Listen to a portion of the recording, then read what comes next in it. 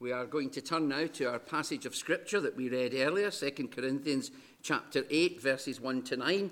And whilst I want to make comment on bits and pieces that are said there, I really want to zone in on verse 9, where Paul, writing to the Corinthians, encouraging them in this process of giving, reminds them in these words, "For you know the grace of our Lord Jesus Christ, that though he was rich, yet for your sake he became poor, so that you, by his poverty, might become rich." Let us pray. Father, we remember the prayer of your Son, that great high priestly prayer in John 17. Sanctify them by your truth. Your word is truth. And we have here your truth in our hands before us. We thank you that it is absolutely perfect in every detail. We do not need to add, we do not need to subtract, and we certainly ought not to question in a negative way what you have said and what has been written. It has been said and given and written for us and for our salvation, for our edification, for our building up in the faith. May these things then be our gifts as we are built up in our faith in the Lord Jesus Christ. Amen. Friends, Paul wrote twice to the Corinthians. We have both of his letters in the Bible. The first letter is one of rebuke and correction to sort them out. I'm not sure Corinth was the kind of place you would really want to be the pastor. There was an awful lot of problems, and despite having had the Apostle Paul to found and to teach, they seem to have gone a bit awry very quickly. The second letter deals with that new and more dangerous threat, that of false teachers infiltrating the church, taking them away from the truth of the gospel and attacking Paul himself. And so in the second letter, he defends his apostleship and gives instructions for the collection for the poor believers in Jerusalem. Here in chapters 8 and 9, Paul discusses the offering that he was collecting for the poor saints in Jerusalem. To stimulate the Corinthians' giving, he first points out the example of the Macedonians, and we have that in chapter 8 and verses 1 to 8, who gave generously and sacrificially despite their deep poverty.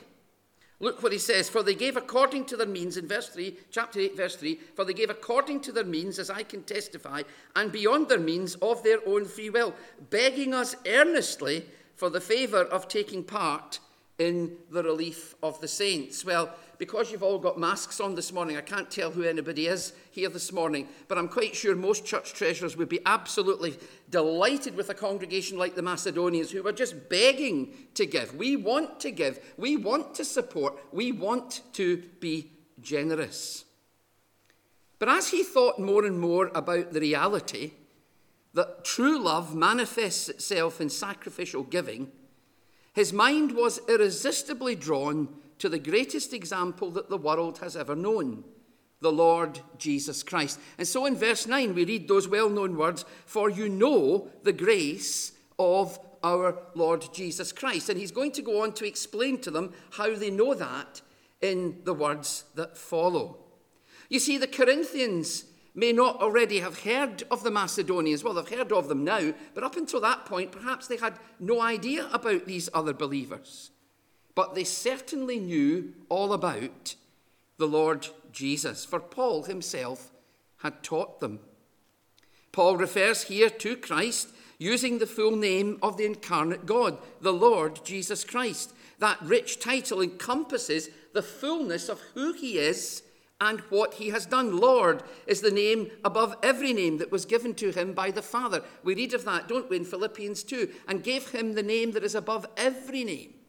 After the completion of salvation, the name that is above every name, and that every knee should bow before him. Jesus depicts him as the Saviour of his people. We read that in Matthew. The angel appears to Joseph and says, "You'll give him the name Jesus." Why? Because God couldn't think of a better name that day? No, because it was full of meaning. Jesus, because he would be Jehovah, the Saviour of his people. Christ describes him as the anointed Messiah. and King. Friends, Jesus Christ is always the preeminent example for the believer to follow, whether in service, suffering, or sacrifice. And so in the time that we have available to us this morning, I want to turn back to that text and to verse 9. He says, "For you know the grace of our Lord Jesus Christ." And I want us to look at this again, not necessarily in the terms of a particular appeal that we're making for money this morning, although these words should encourage us to generosity in every area of our lives, time, talent, and treasure. But because in this Advent season, we have been looking forward to, we have been preparing to celebrate again the coming of the Lord Jesus Christ for us and for our salvation, I want us to look at these words carefully.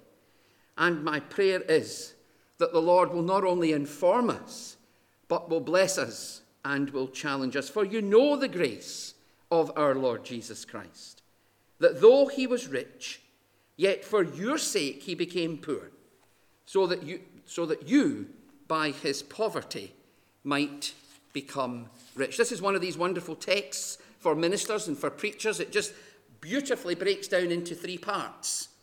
And I want us to look at each of them in turn. Christ's riches, he was rich. His poverty, for us, he became poor. And our enrichment, because it was for us that he came. So first of all, his riches. You know the grace of the Lord Jesus Christ, that though he was rich. Friends, if you wish to understand what happened at Bethlehem, then you must go back to Bethlehem. If you wish to measure the depth to which Christ descended, then you must bear in mind the height from which he came. And if we wish to enter into the meaning of the birth of Jesus, we should turn to the Gospel of John, a book which does not describe the details of his birth at all, but describes instead who he was and where he came from. Let us listen to John's great opening words. John chapter 1, verses 1 to 5. In the beginning was the Word. Now, this is John's title for Jesus. In the beginning was the Word, and the Word was with God, and the Word was God. He was in the beginning with God. All things were made through him, and without him was not anything made that was made. In him was life, and the life was the light of men. The light shines in the darkness, and the darkness has not overcome it. And then in verse 14, these most wonderful words of all that are almost beyond our comprehension. And the Word, Jesus Christ, the eternal Son, became flesh and dwelt among us. And we have seen his glory, glory as of the only Son from the Father, full of grace and truth. What we see when we come to the stable in Bethlehem is not then merely the birth of a little child. It is the entrance into the world of the very Son of God. You know, friends, as though God, Jesus, owns everything in heaven and on earth, his riches do not consist primarily of what is material. Paul's not writing here about the seas and the hills and the oceans and the cattle on the hills. The words "he was rich" indicate an unlimited pre-existence. Paul's letter to the Philippians contains a good explanation of the phrase "he was rich." For there he states that Jesus was, in his pre-existence, in the form of God. That's the ESV, or as the NIV says, in very nature God. And that he possessed equality with God. Again, he says that Jesus did not count equality with God a thing to be grasped. He didn't have to grasp at it because equality was already his. He was eternally the Son of God.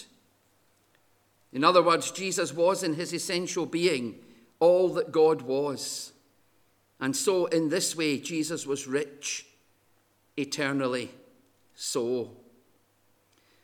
Those of us who preach, well, I certainly am very grateful for those who are far more gifted in study and languages than I am, and help us with commentaries and books in our study. And the eminent 19th century theologian Charles Hodge wrote these words, and let's listen carefully to them, please, if you will. He says this about Jesus. He says, all divine names and titles are applied to him. He is called God, the mighty God, the great God, God over all, Jehovah, Lord, the Lord of lords and King of kings. All divine attributes are ascribed to him. He is declared to be omnipresent, omniscient, almighty, immutable, the same yesterday, today, and forever. He is set forth as the creator and upholder of the universe. All things, we are told, were created by him and for him, and by him all things consist. He is the object of worship to all intelligent creatures, even the highest, all the angels are commanded to prostrate themselves before him. He is the object of all religious sentiments, of reverence, love, faith, and devotion. For to him men and angels are responsible for their character and conduct. He required that men should honour him as they honoured the Father, that they should exercise the same faith in him that they do in God. Indeed, he declares that he and the Father are one, that those who have seen him have seen the Father.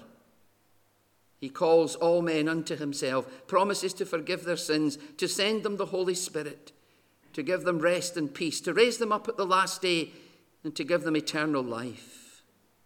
He continues, God is not more and cannot promise more or do more than Christ is said to be, to promise and to do.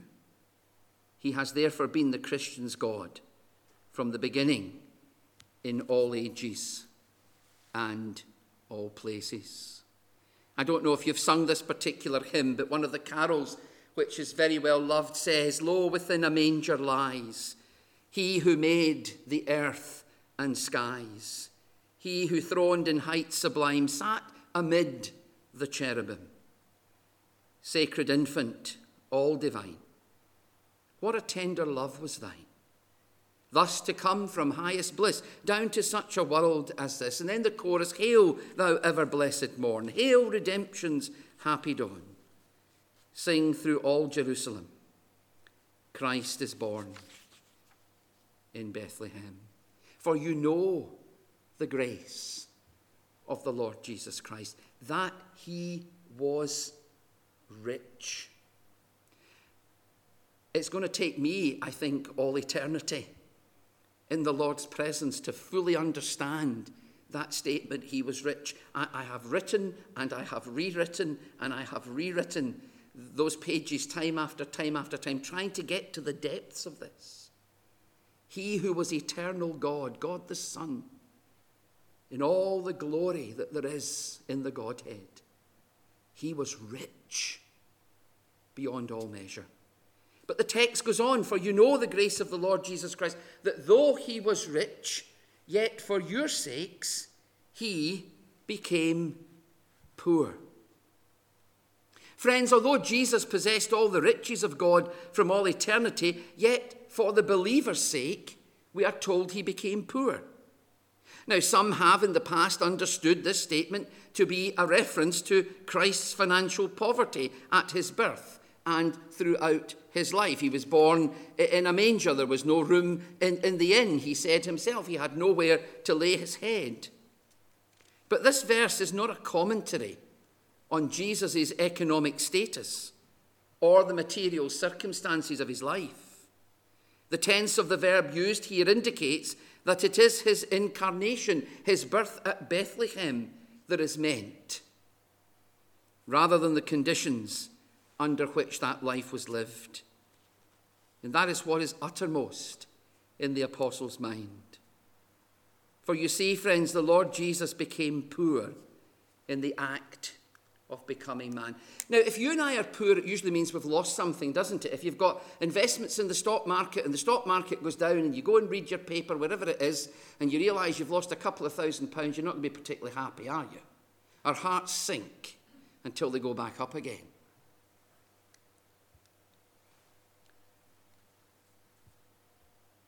For Jesus, he became poor, not by subtraction, but by addition, by taking on our flesh.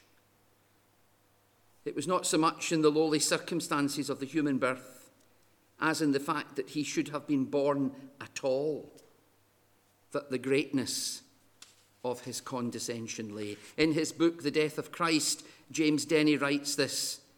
He says, the New Testament knows nothing of an incarnation which can be defined apart from its relation to the atonement.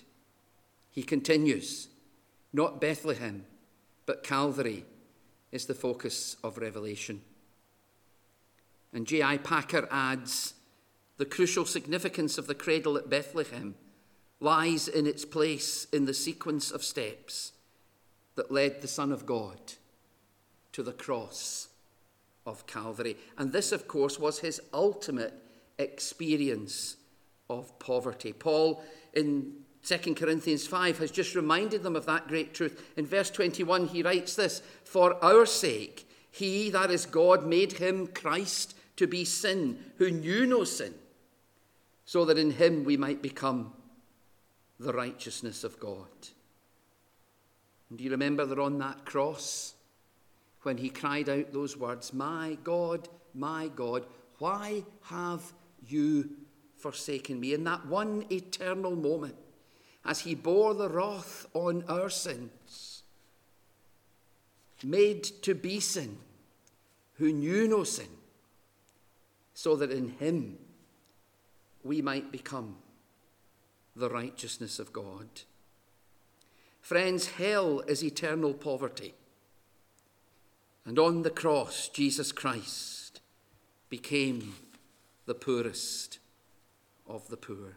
Oh yes, we love the traditions. We love the carols. We love the trees. We love meeting up with family and friends if we're able to do so in this day in which we live. And thankfully we are. But here's what it's really all about. He who was rich, who for all eternity had been in the splendor of glory, one with the Father, unending fellowship, became poor. And he became poor for you, and he became poor for me. For on that cross he cried out, my God, why have you forsaken me? So that in him, in Christ, believing in Christ, having faith in Christ, they are words that you and I will never, ever need to utter. And so as Paul writes to these Corinthians, yes, the immediate context is an offering for the saints. He says, you know the Lord, the grace of the Lord Jesus Christ. You know the unmerited love and favour of the Lord Jesus Christ. How do we know this, they might say to Paul? He says, you know it because though he was rich, yet for your sakes he became poor. Which leads us to the final point, that you through his poverty might become rich. That you through his poverty might become rich. That leads us to the third and final point, our enrichment. Why did he do it? As I said, that we might become rich. Now this, of course, suggests that we were poor before we met Jesus Christ, and we were totally, spiritually bankrupt, without hope and without God. The purpose of his willing submission to poverty was that believers who accept in faith the sacrifice made by him on the cross for their sakes at such tremendous cost should one day share the very glory which he laid aside precisely in order that he might die the death by which he alone could redeem them. We almost want to shout hallelujah at that point, don't we? Well, I do. I don't know about the rest of you. But that just shows you something of my background, really, doesn't it? I'm sure if you don't want to shout it in your heart, you're rejoicing over that. Though he was rich, he didn't need to come. He came voluntarily because in the councils of eternity past, when the Father, the Son, and the Spirit were together, they purposed a plan to save a people And that plan was costly.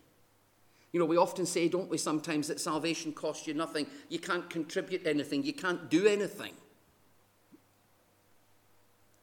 But it didn't cost the Father nothing, and it didn't cost the Son nothing. It was costly indeed. That though he was rich, yet he came to be poor on that cross, that you and I might become rich. Many years ago, I came across this story, and I just want to repeat it to you. It's the story of a wealthy man who had died. He'd been very successful in business. He had a beautiful home, lots of paintings, lots of artifacts, lots of money, lots of beautiful furniture. Tragically, his wife and son had died many years before him. And after his funeral service, there was to be held an auction of all of his goods, all these paintings, all the furniture, all the rare books, everything that money could buy, he had enjoyed. But as the people gathered, they had produced the booklet, and everybody was keen, everybody knew what they wanted. And as they were gathered in the auction room that day, it was absolutely packed. And there was on an easel there what looked like a painting, and it was covered by a sheet. And as the auctioneer began, he said, our first item is over here on the right-hand side. And so the sheet was removed, and there was this rather unimpressive picture of his son. Who will bid me, says the auctioneer. Absolute silence in the room. $100? Nobody. $50? Nobody. The people began to get frustrated. They had seen all the beautiful things in the catalogue. They were waiting for them. Let's get on to the good stuff, somebody shouted. The auctioneer says, no, this is the first item, and it needs to be sold. Sitting at the back of the room was the man's old cleaning lady who had known the family and who had known the boy when he was younger.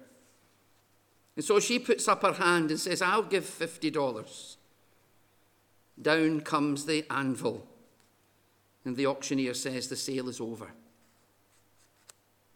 Everybody looks at one another, but there's loads of items here in the catalogue.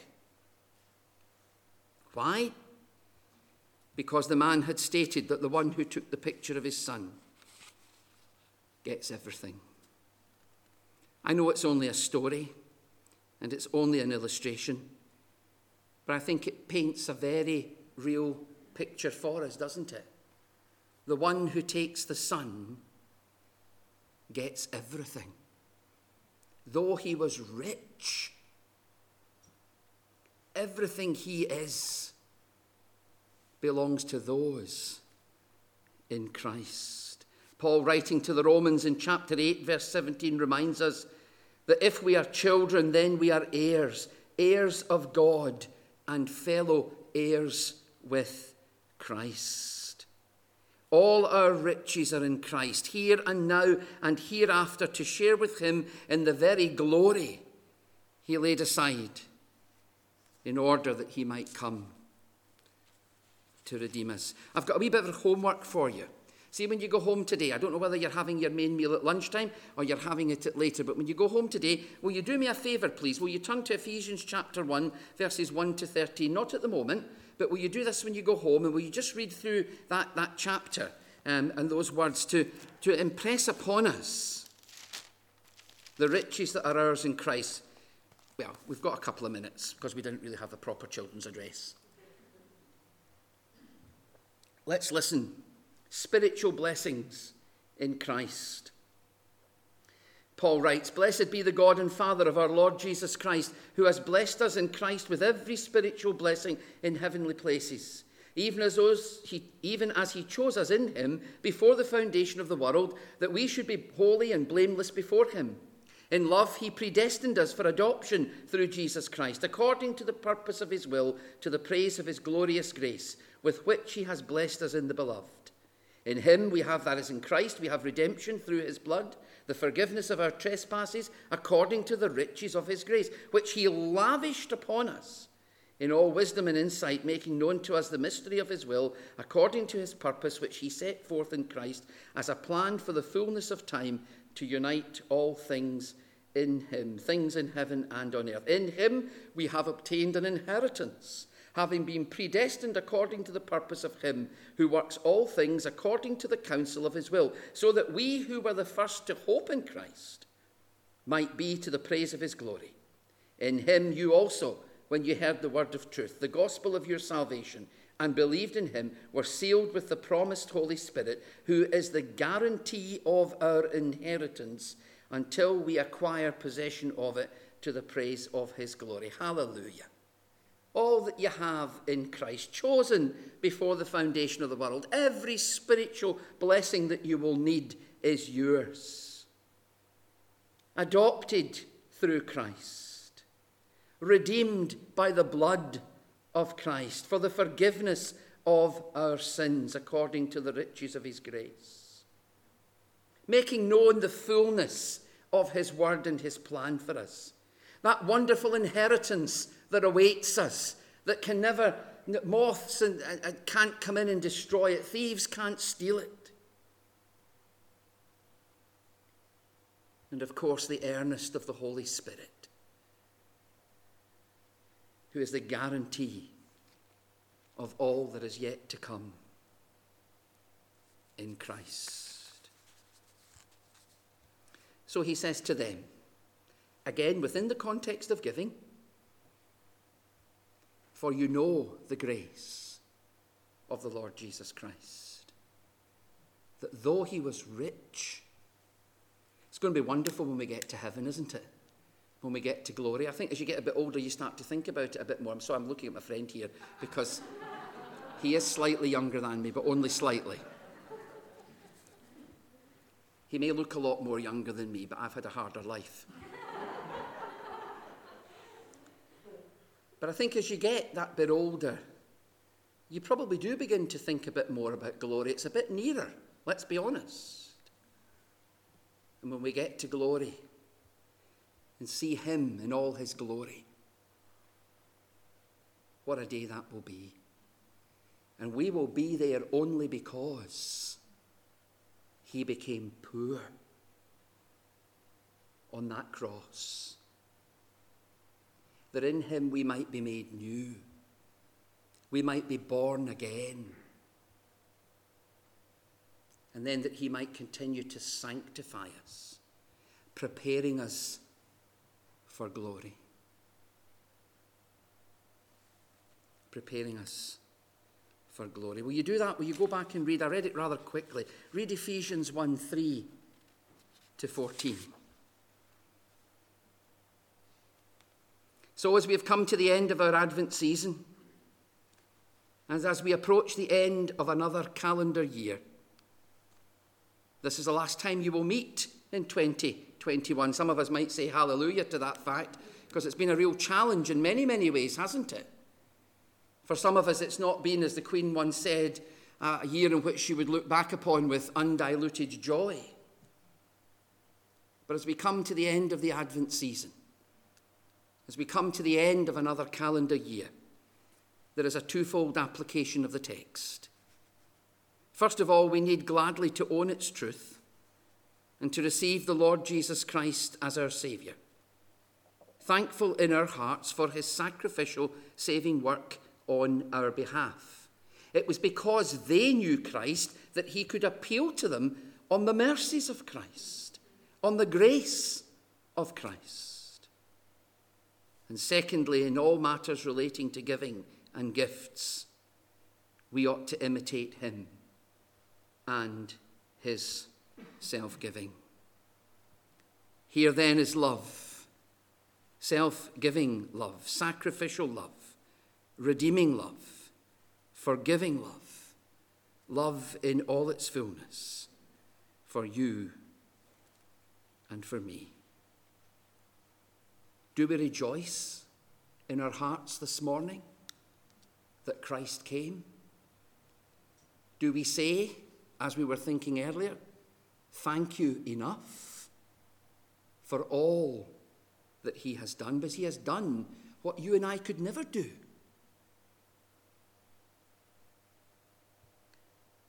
And then in a spirit of thankfulness, will we go into this new year. Prepared to give everything. Because that basically is what he calls for. That is basically what he calls for. We are called to live for him in the entirety of our lives. Now, that will mean different things for each of us. So I'm not going to suggest what you should or shouldn't do. I'm going to let the Holy Spirit speak to you about that and point you to Jesus and move your heart.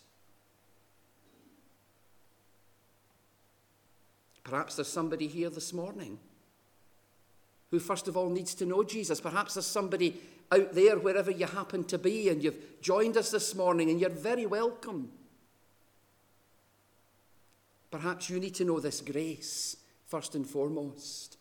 And you can just now. Do you remember the publican who went up with the Pharisee, and the Pharisee who prayed, "Oh, I thank you, God, I'm not like everybody else. I'm this, and this." And the poor publican put his head down and beat upon his breast and said, "Lord, be merciful to me, a sinner." Who went home justified? Did Jesus say the publican? It's as simple as that, if the Holy Spirit has so moved you. And for those who do know Christ, for those of us who do know Christ and who rejoiced in Christ our Saviour, we are called to give everything. Time, talents, and treasure in his service. How can we give less? How can we give less? Yes, you need money to buy food. I'm not suggesting you don't do that. That's not what I'm talking about. But a rightful response, holding nothing back for him who gave everything for us. Jesus is just wonderful, isn't he? Say amen. I can get away with that here. It's not a gimmick. It's meant in our hearts. Christ is a wonderful, wonderful Saviour. Remember where he came from. Remember what he gave. Remember in him how blessed you are. And when you go out those doors, go with a renewed sense of purpose in Christ and for Christ in the days to come. Let us pray. Father, we thank you for your word. We thank you for the challenge that it's brought to all of our hearts. It is in many ways so easy for those of us who've lived quite a number of years now. We've heard this story. We were taught it in our children's Bibles. We were taught it in the Sunday school classes. We got dressed up in the towels and the dressing gowns to take part in the nativity scenes. And then we came under the instruction of your word as adults. And the Holy Spirit worked that wonderful miracle of new life and new birth. And we fled to Christ as our only refuge. And we've continued to remember the story year after year after year after year. May it never become just something we do, but may it really resonate in our hearts, not only for our salvation, but for our good, for the honouring of him, and for the salvation of many, we pray. Amen. We're going to conclude by singing another Christmas carol. If you're using the hymn book, it's 211, although the words will appear on the screen. Hark, the herald angels sing, glory to the newborn King. Go now rejoicing in that Christ has come, and that he has come for us and our salvation. So go now to love and serve the Lord, and the blessing of God Almighty, the Father, the Son, and the Holy Spirit be with you all this day, and until Jesus comes or calls. And all the people said, Amen. Amen.